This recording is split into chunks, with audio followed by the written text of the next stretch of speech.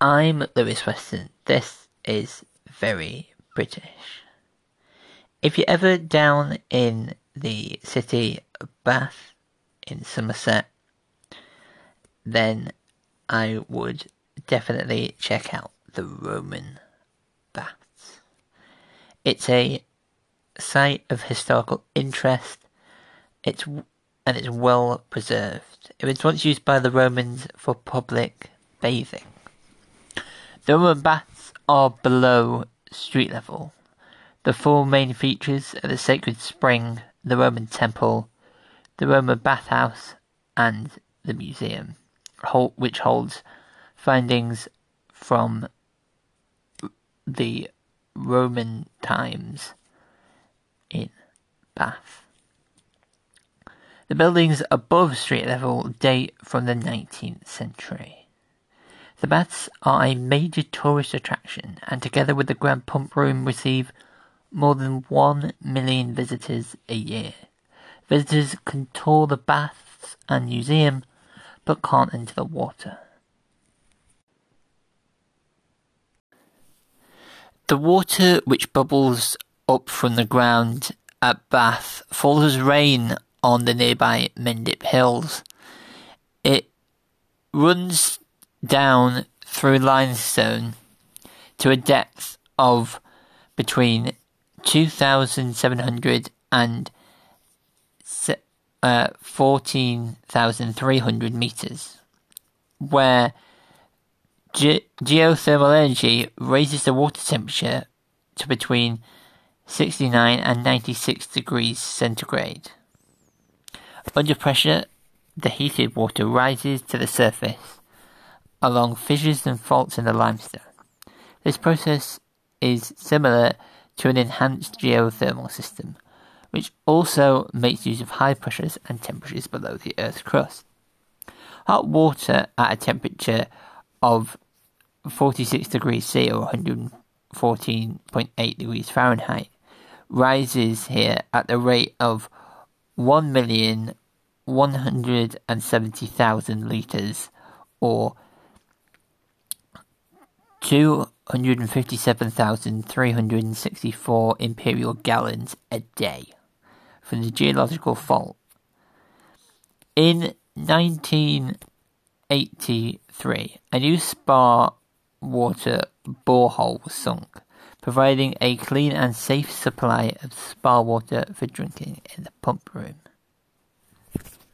But why would the Romans use the baths?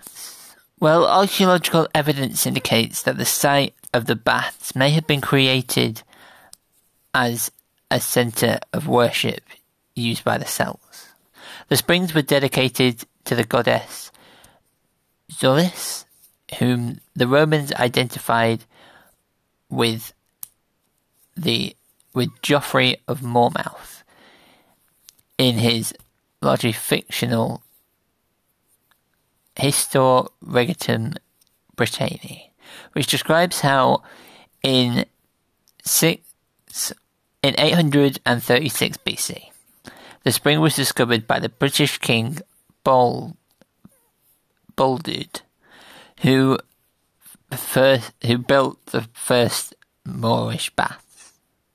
In the early 18th century, Geoffrey's obscure legend was given great promise as a royal endorsement of the water's qualities, with the embellishment that the spring had cured Bold and his herd of pigs of leprosy through wallowing in the warm mud. However, the Romans used it after the Roman invasion, leading to the town's Roman name, which translates to the water of Zulis. The temple was constructed in 60 to 70 AD, and the bathing complex was gradually built up over the next 300 years.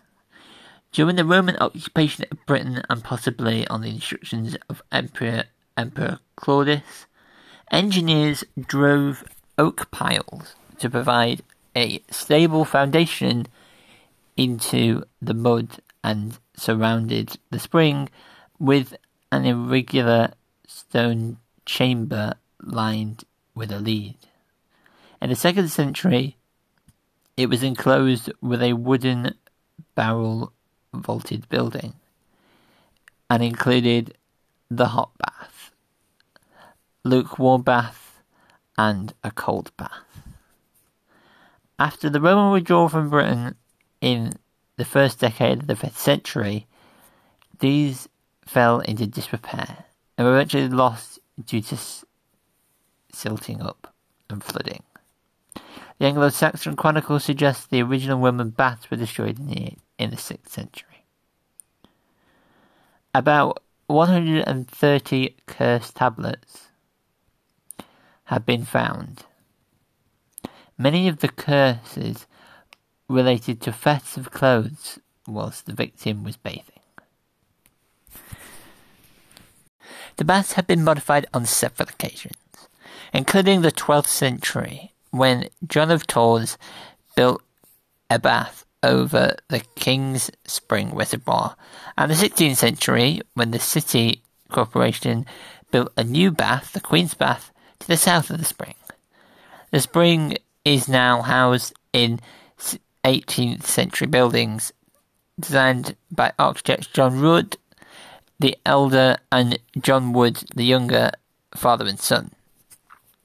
Visitors drank the waters in the Grand Pump Room, a neoclassical salon which remains in use for both taking the waters and for social functions.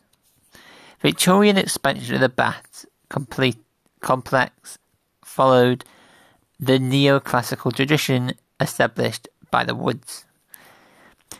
In 1810, the hot springs failed, and William Smith opened the hot bath spring to the bottom, where he found that the spring had not failed, but had flowed into a new channel. Smith restored the water to its original course, and the baths filled in less time than they had before.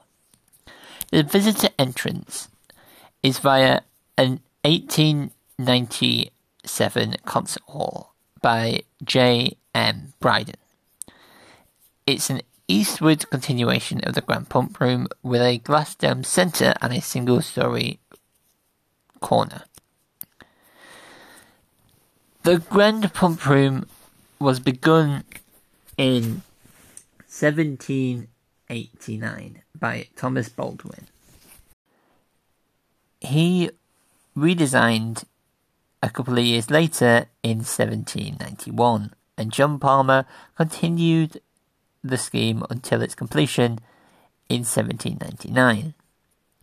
The elevation onto the Abbey churchyard has a centrepiece for engaged collythium columns with entablatures and pediment. It has been designated by Historic England as a Grade 1 listed building. The museum houses artefacts from the Roman period, including objects that were thrown into the sacred spring, presumably as an offering to the goddess.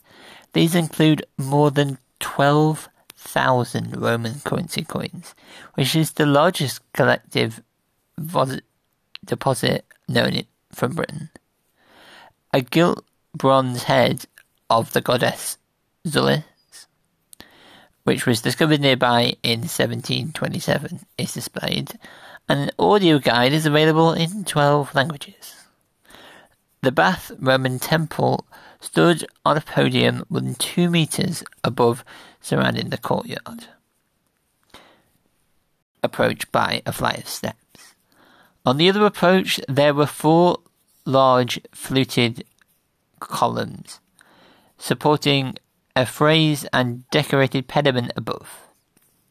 The pediment, parts of which are displayed in the museum, is the triangular ornament section, which is 26 feet, 1.9 meters wide, and 6 feet, 2.4 meters from the apex to the bottom.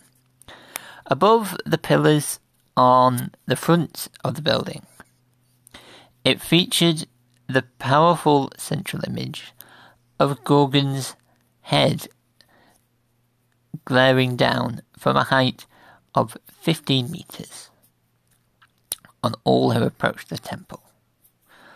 Gorgon's head looks like a lion's mane, kind of. It's got a face in the middle and, as I say, a kind of lion's mane style hair around that. The great head itself has snakes, actually, enshrined in its beard, above its wings and its ears, bleating brows and a heavy moustache, although there is still controversy about what this really represents, as Gorgons are usually female. An alternative interpretation is the central head as the image of a water god, such as Oceanus, which is yet another Celtic sun god.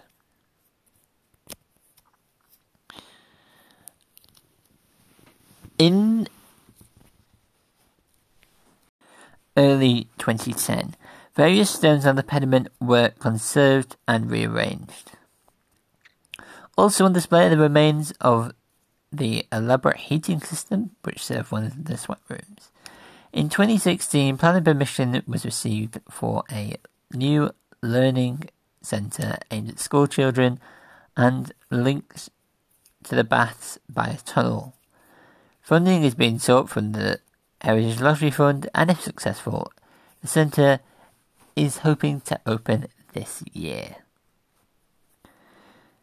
In the late 19th century, carvings of Roman emperors and governors of Roman Britain on the terrace overlooking the Great Bath are particularly susceptible to the effect of acid rain and have been protected with a wash of sacrificial shelter coat every few years. Exhibits within the temple are susceptible to warm air, which has the effects of drawing corrosive salt out of the Roman stonework. To help reduce this, a new ventilating system was installed in 2006. A few years later, in 2009, a grant of £9,000 was made to the Bath and North East Somerset Council to contribute towards the cost of redeveloping displays and improving access to the Roman baths by the Department of Culture, Media and Sport, which was established to promote improvements in museums and galleries in England. The Bath was charged with responsibility for the hot springs in the Royal Charter of 1591 granted by Elizabeth I. This duty has now passed to the Bath and North East Somerset Council, who carry out monitoring of pressure, temperature and flow rates. The thermal waters contain sodium, calcium chloride and sulfate ions in high concentrations. The Roman baths are no longer used for bathing because it has become a very popular archaeological site to visit. However, the more significant danger is now considered to be infectious diseases. In October of 1978, a young girl swimming with the Bath Dolphins, the local swimming club, in the restored bathroom, contracted meningitis and died, leading to the closure of the bath for several years. Tests show that there was a dangerous thing in the water. The newly constructed Thermae Bath Spa nearby and refurbished Cross Bath allows modern-day bathers to experience the waters via a series of more recently drilled boreholes.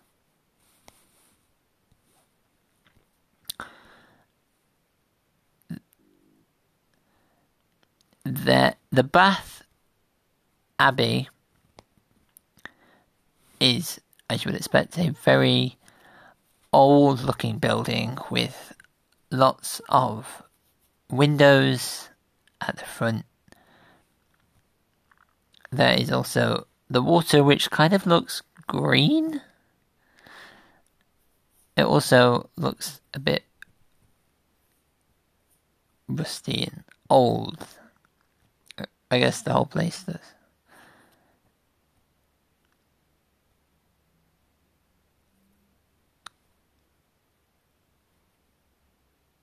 There's also a model of the baths, both one made out of wood and one out of glass.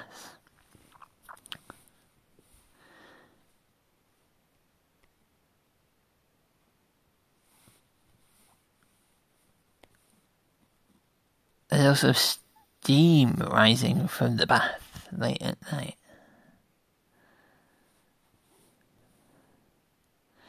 But yeah, weirdly enough, the water is green. As I say, it's a very popular tourist attraction. So if you are down in Bath, then make sure you go and visit that. And that is all that I have time for this week, unfortunately. For comments, questions, and episode suggestions, email verybritish@gmail.com. That's verybritish@gmail.com. And if you're new to this podcast thing, then please just subscribe wherever you're listening to this. And if you've been listening for a while, thank you very much. Please let a friend know about the show. And until next week, cheerio.